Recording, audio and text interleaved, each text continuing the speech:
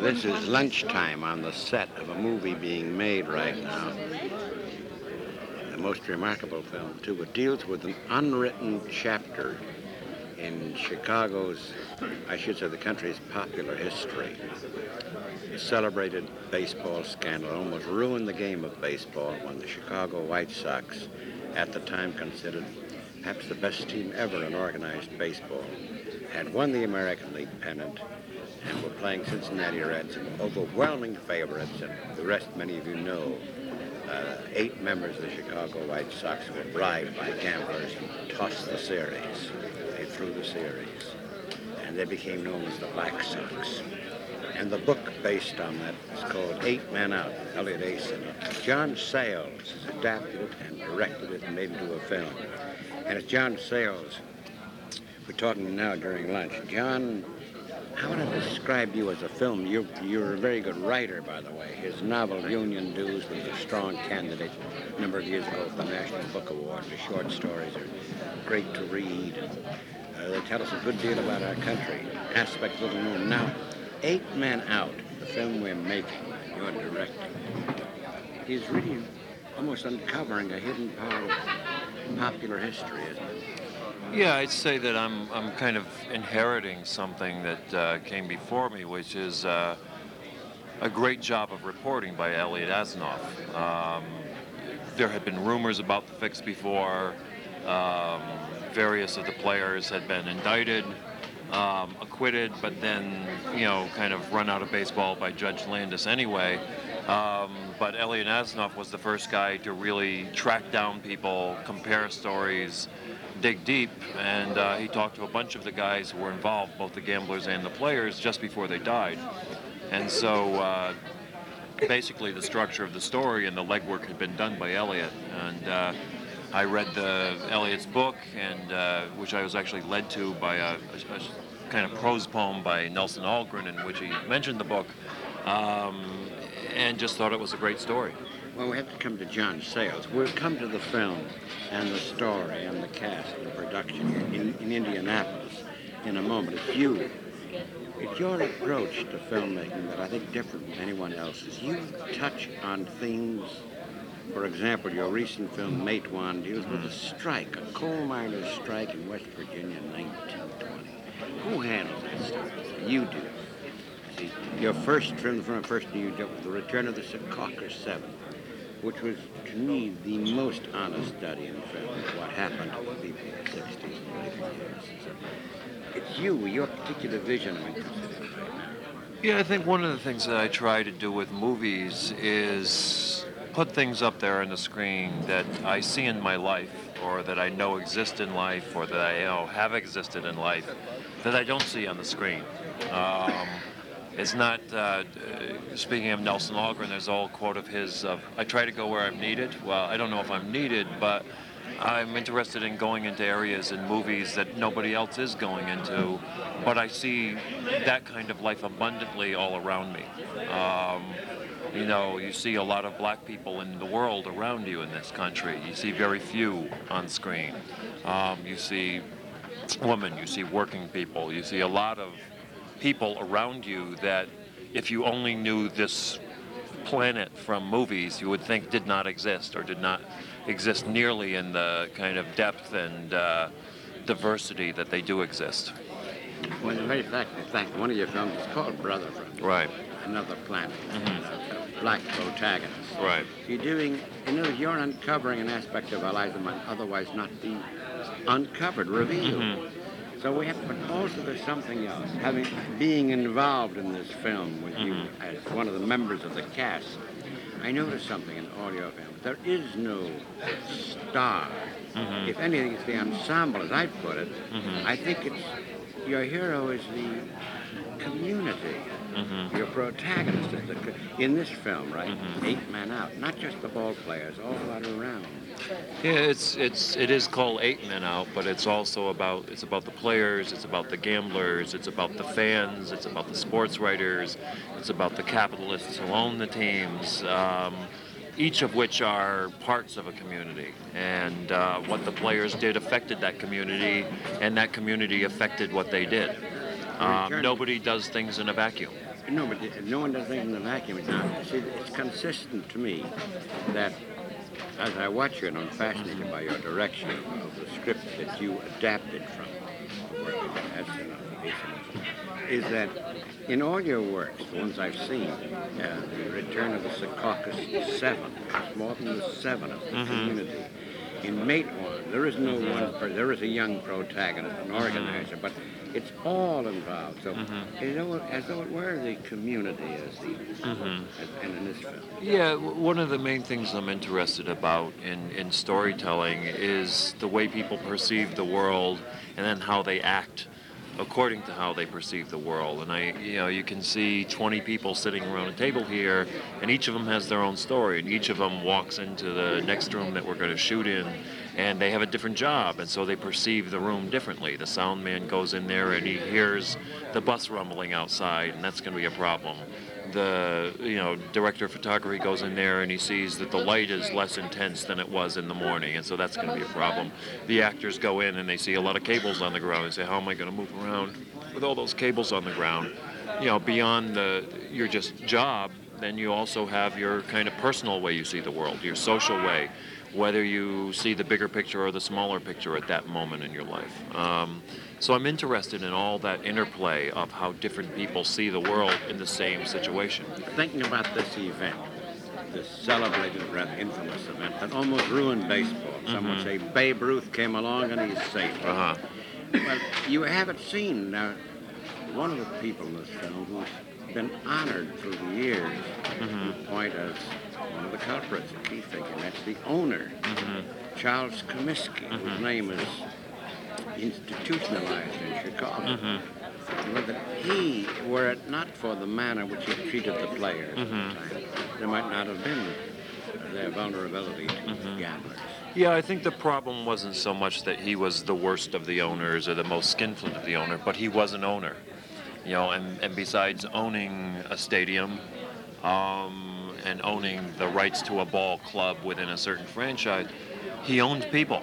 And he acted as if he owned people, and there's something that's always wrong with that. He could use them and dispose of them almost at will.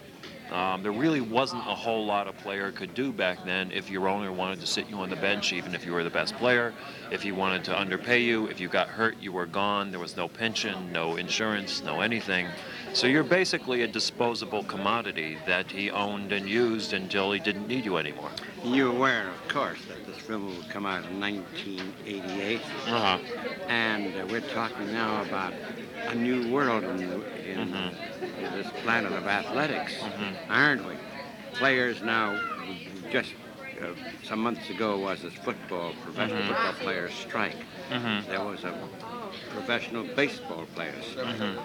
So your film coming out at this time as contemporary, though it deals with 1920, has contemporary connotation. Oh yeah, I think to me the interesting thing always with the labor story is that the labor movement started with one goal in mind and basically took a right turn and stalled.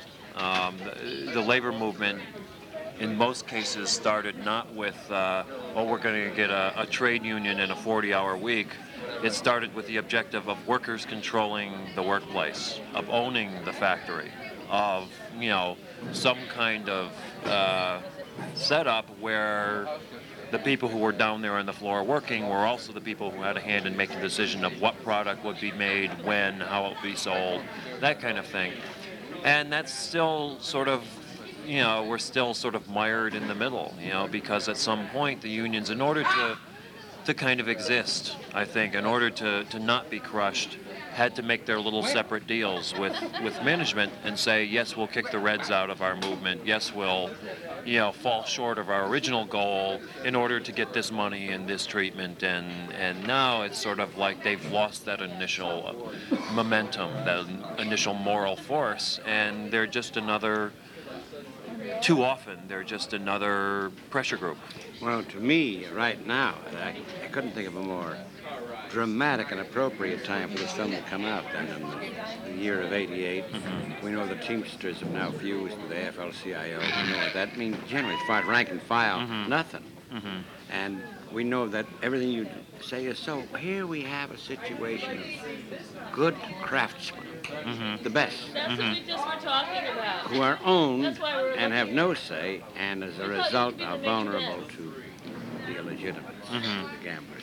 An army. Yeah, I think that you have to look at any sports union more as a guild than a union, because only a kind of elite is going to belong to it, especially if it's professional athletics. However, there has to be that consciousness that, yes, I could get hurt next year. Even though I'm at the top now, I No, could none of that. be facing this. Just because I None make of that. a $500,000 a year doesn't mean everybody else who's going to be my teammates is. And I'm afraid that with all the media attention, with all the pressure to succeed, it's very difficult to have any feeling of solidarity when, in fact, the guy who's your teammate this year may be your opponent the next year, when, in fact, you're competing with guys on the same team for the same position. It's a very, very difficult thing to pull off. You know, it's interesting. It's a movie. I'm going to come to you in movies in a moment, too, in contrast to your work as a writer, different challenges as a writer for print. That many of the young, most moviegoers are young, and as you know, many of them haven't the vaguest idea of, there's no sense of past, certainly not of later past. So even though this doesn't deal with the union here, it deals with players who are completely at the mercy of the owner. And they see that. I wonder if they... Yeah, I think you have to figure that in always with any movie that's a period movie or even outside of the experience of most of the moviegoers. And you have to write that into the screenplay. You have to explain some things, or if not explain them, create the environment so you understand, well, maybe this is why the people act this way, you know. So maybe you take 10 or 15 minutes at the beginning of the movie to let people get used to the world of that movie. And the world of this movie is the world of 1919 and 1920, which is very different in some ways than our world today and very alike By to the our way, world today. This film is more than nostalgic. This is the point. It's period piece, and we're immediately thrown into 1919, 1920. And you see it in the set, in the feel, and everything, in the language. At the same time, it is 1988 and its implications. Oh, yeah. I think, to me, a lot of what the movie is about is how people become corrupted, how they corrupt each other, how, you know, for instance, if you think of police corruption, I don't think any kids go through police academy saying in 5 years I'm going to be shaking down drug dealers and then selling the dope on the streets. That does happen to some police officers within 5 years of going on the job. And maybe the first day it's, you know, oh, you've got to look the other way for this to get an informant to talk to you. Maybe the next day it's seeing somebody who you've got a good collar on walk free in the streets because they have political connections. And maybe in a year you're kind of pretty disgusted by, you know, the world that you're thrown into, and 5 years later maybe you're the exact person that you used to want to put in jail. So we are dealing with... This is more than we come to the young actors who were baseball players at the same time. Rather unique. Before that, this is more. It's a great baseball, but far more than that. It's a study of Human nature and corruptibility.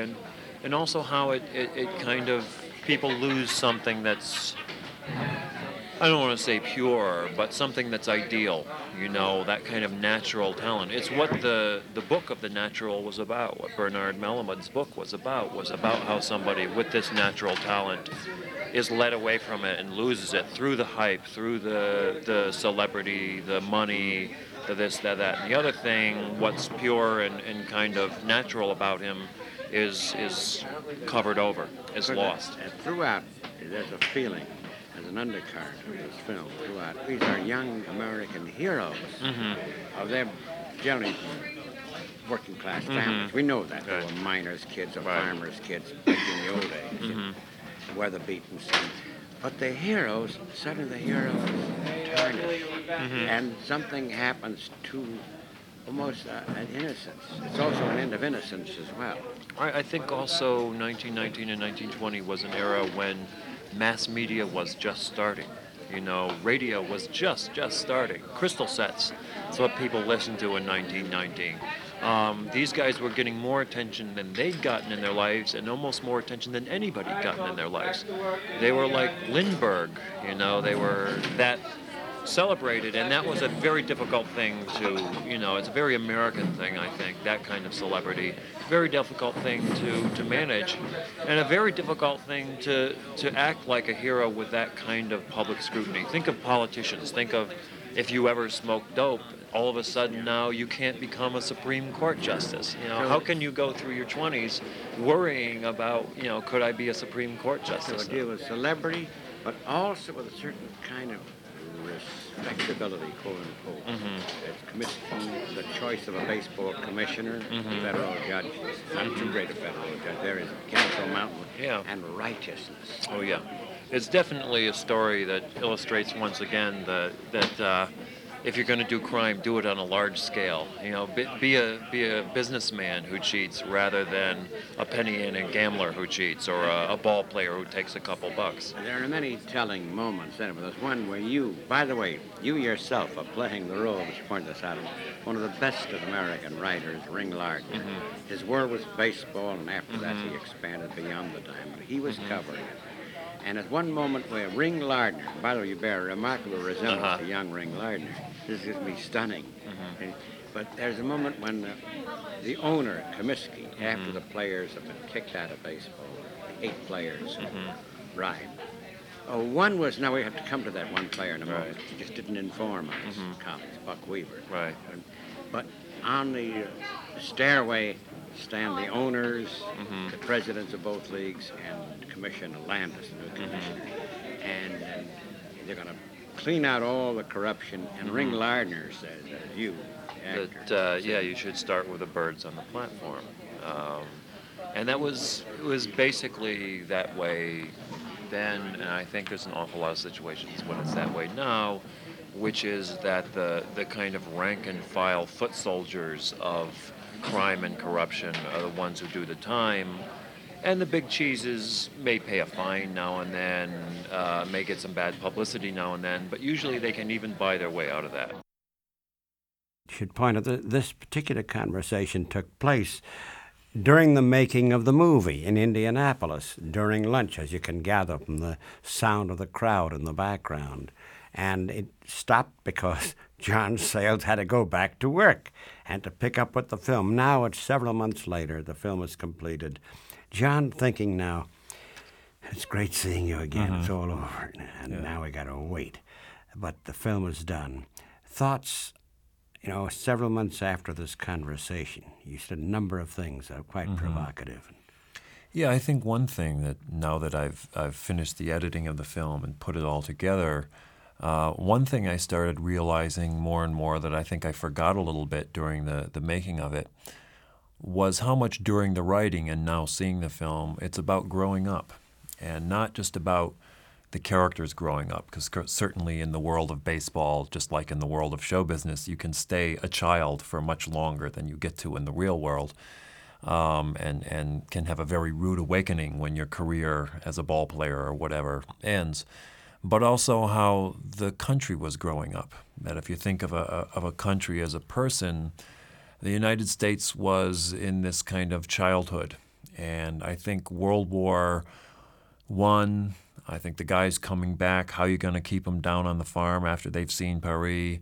The immigration that happened between 1900 and 1915, the ideas that came in with those immigrants, were forcing the country to grow up. The sports writers didn't want that to happen. They were not investigative journalists. They were still writing the same old purple prose about our blue-eyed boys on the green grass. The people who started the Volstead Act didn't want us to grow up. They were trying to keep people from drinking. The people doing the Palmer raids certainly didn't want us to grow up politically. They were deporting people who were bringing any new ideas in. So there was, at the same time, there was this incredible push to grow up, to become more sophisticated, to become more European. There was the conservative counter-push to put a lid on things, deport those people, have prohibition set in, counteract the fact that people, working people can now own a car and be mobile and choke off some of that social mobility that people were excited about. And I think one of the things that happened with the Black Sox scandal is it forced the nation to grow up in a certain way. And unfortunately, in that kind of next step, which is a kind of cynical adolescence, everything's fixed. You know, when your eyes first open and you realize the fairy tales of your youth are not all true, you can become that very cynical kind of adolescent. And what came next was the Capone era, you know, which was not only in Chicago. You know, you've just, I think, really offered what this film is about. You've just given us the subtext of this film. End of innocence, I said at the beginning, and you've expanded on that, of course. And that is end of childhood, end of a sort of what we thought was an Eden.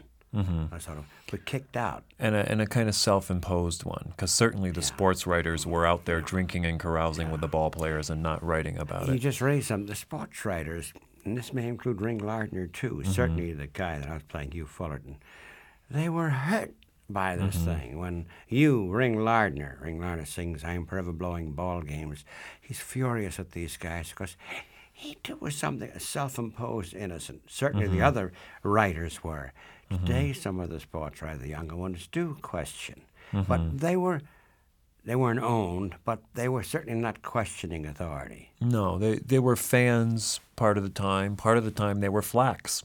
You know, they were, you know, well fed at Comiskey's kind of watering hole, and he certainly spent more money keeping the public and the press happy than he did on the players. See, one of the things that you do, and based on Elliot Asinoff's novel, he did, and you do in this film so beautifully, is something that Nelson Algren would have liked very much, because one of the lines, and I'll paraphrase badly, in one of his introductions to Chicago City on the Make, is how come? It's a small boy, one chapter is a small boy's memory, disillusionment, called The Silver-Colored Yesterday. This kid Sox fan on the block. Name I hear named Swede Risberg, he says, because his name was Algren, see? And then this guy, Swede Risberg, was one of them. One of them. They were the Reds of that day, is the way he put it. Yeah. But it's something more. How come the guy up there is never put down in the dock? And, of course, that's what your film does. Yeah, you know, Comiskey is worth a film of his own because there were a lot of things that were great about him. He was a tough ball player. He kind of invented half the ways that the game is played. Well, he revolutionized playing first base. Right, he played off the bag for the first time. He brought the infield in. He was a player rep at one time. And then when he became an owner... He was a player rep. Yeah. Isn't that ironic? And at one time wanted to break the kind of bondage that the owners had. But the minute he became an owner, he became a real 18th century self-made capitalist and didn't want to give up one penny if he didn't have to. But the other thing, of course, many things, there's many dimensions to the film, is capturing that time visually, too. But capturing your details, too. We'll come to the matter of you're directing the young players, the actors who are players. Well, I should that now. First time I know which actors, young actors, are good ball players. I mean, it wasn't Gary Cooper doing Lou Gehrig or William Bendix doing Babe Ruth. Right. Yeah, we definitely tried to get guys who could play, who were also good actors, but we didn't want to use doubles in the film, and so the guys do all their own throwing, all their own hitting. We had Ken Berry, who used to play here in Chicago for the White Sox, do a little training camp with the guys and hone the skills that they would have to do on camera. And that was a great help, that the guys were really into the baseball. They were good at it. And also, I had to have them play in character. So Buck Weaver was a guy who was not a natural ball player, but a kind of Pete Rose, dig it out of the dirt and get it over to first somehow kind of ball player. And I said to John Cusack, it never has to look that smooth. That's the but young just, actor who did it. Yeah, just get it over there. You know, I don't care if there's a handful of dirt with it. But you also used a quite marvelous mime, Bill Irwin, as Eddie Collins, because Irwin, you know, is a graceful mover. And Collins, of course, was a superb fielder. Yeah, known as a kind of balletic infielder. You know, D.B. Sweeney, who plays Shoeless Joe Jackson, a very graceful player. You know, long strides. Now, the thing is, he used this kid, D.B. Sweeney, who actually was a ball player at the beginning. Right. And D.B. learned how to bat left-handed and had not before, and was able to hit the wall left-handed. So we're using, that is not using, but urging the actual actors to be the ball players. And you did it again and again and again, as the gag on the old singer goes, till you get it right. Yeah, another thing that I did with them in talking about setting the period and the world of that day, I showed them some Jimmy Cagney movies. And I could have gone earlier, except there weren't talkies until about 27 and 28. And Cagney often talked about how his tough guys were based on the guys on his block when he was a kid. He was a kid in 1920. And there's a lack of self-consciousness. There's a cockiness and self-confidence to those guys. There's not a lot of the later school of James Dean and Marlon Brando reflection before you said something. And if you read the interviews with the ball players of the day, they're the same kind of guys. It's a funny thing. I interviewed Cagney for Esquire, and is pretty old by then, I'm forgetting certain. But one thing he remembered, he said, this is adding to your point about a spontaneity among tough guys. I said, how'd that phrase come into being? What do you say? What do you know? I don't know. He said, just came when it came. He says, I said to the sky, what do you say? What do you know? That's what you're talking about. Yeah, and a rhythm to it. Yeah. I think because there wasn't mass media, certainly the ball players didn't have to worry about seeing their mistakes to a journalist on 100 different stations tomorrow. It was in one lousy paper and it was forgotten. You see, John Sayles, right, what you do is something no other film director does. You tackle themes the others talk about but never do. Oh, maybe someday I'll do it if I have enough dough to defy whoever it is I defy. You do it. And who would do a feature film, a 1920 miners' strike? You know? Who would do the idea of Small Planet, the Visitor? Who would do Secaucus 7, if I may say this is my editorial comment. I saw that and I saw The Big Chill. And The Big Chill, I know that cost 20. I wouldn't even think of terms of money. I imagine 20 times more than whatever yours cost. There's no comparison between which I believe and which I did. I didn't for a moment believe the people in The Big Chill had a damn thing to do with the 60s. Not for a single moment that I believed them. In the case of Secaucus 7, I saw the awkwardness of some moment there. I know this is real. That's what I'm talking about. You're not afraid to tackle an actuality as it is, as a feature film with imagination, not a documentary, but to have that feel of. Yeah. I think one of the difficulties in why movies lag behind fiction in that way is because there's money involved. And just like the story of the Black Sox, the minute you take anything and you involve money in it, you're dealing with a lot of other things. You're dealing with, finance, you're dealing with politics, you're dealing with society. It's a mass media thing, whereas fiction writing is not really. Just as we're nearing the end of this hour, I know there's much more you have to say, but you and I both have several other places to go to. But it's dealing with money. We're talking about money and gambling. And today, of course, money and sports need to be mentioned. Then was a pittance compared to today's. But nonetheless, there was relatively big money involved. And there was threat. There was danger of violence. Indeed, that was there throughout, wasn't it? Yeah, I think one of the reasons that it took the story so long to come out is that some of the players were literally afraid, I'm going to get rubbed out if I talk. And now we're talking of innocence again. A lot of these were country boys. Yeah. Even the tough guy, the guy of the conspiracy, the first baseman, Chick Gandil, he was the toughest of the tough. Even he was a baby in the He was a Boilermaker from from Nevada or something. He worked in factories and played a little ball. And he thought he was a sport and a wise guy.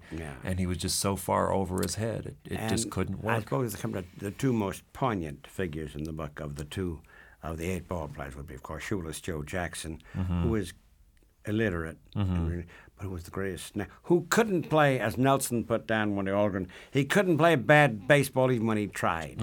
Hit 375. And Buck Weaver, who did not take part in it, who played as well as he could, but who knew and did not inform on his friends. On his world.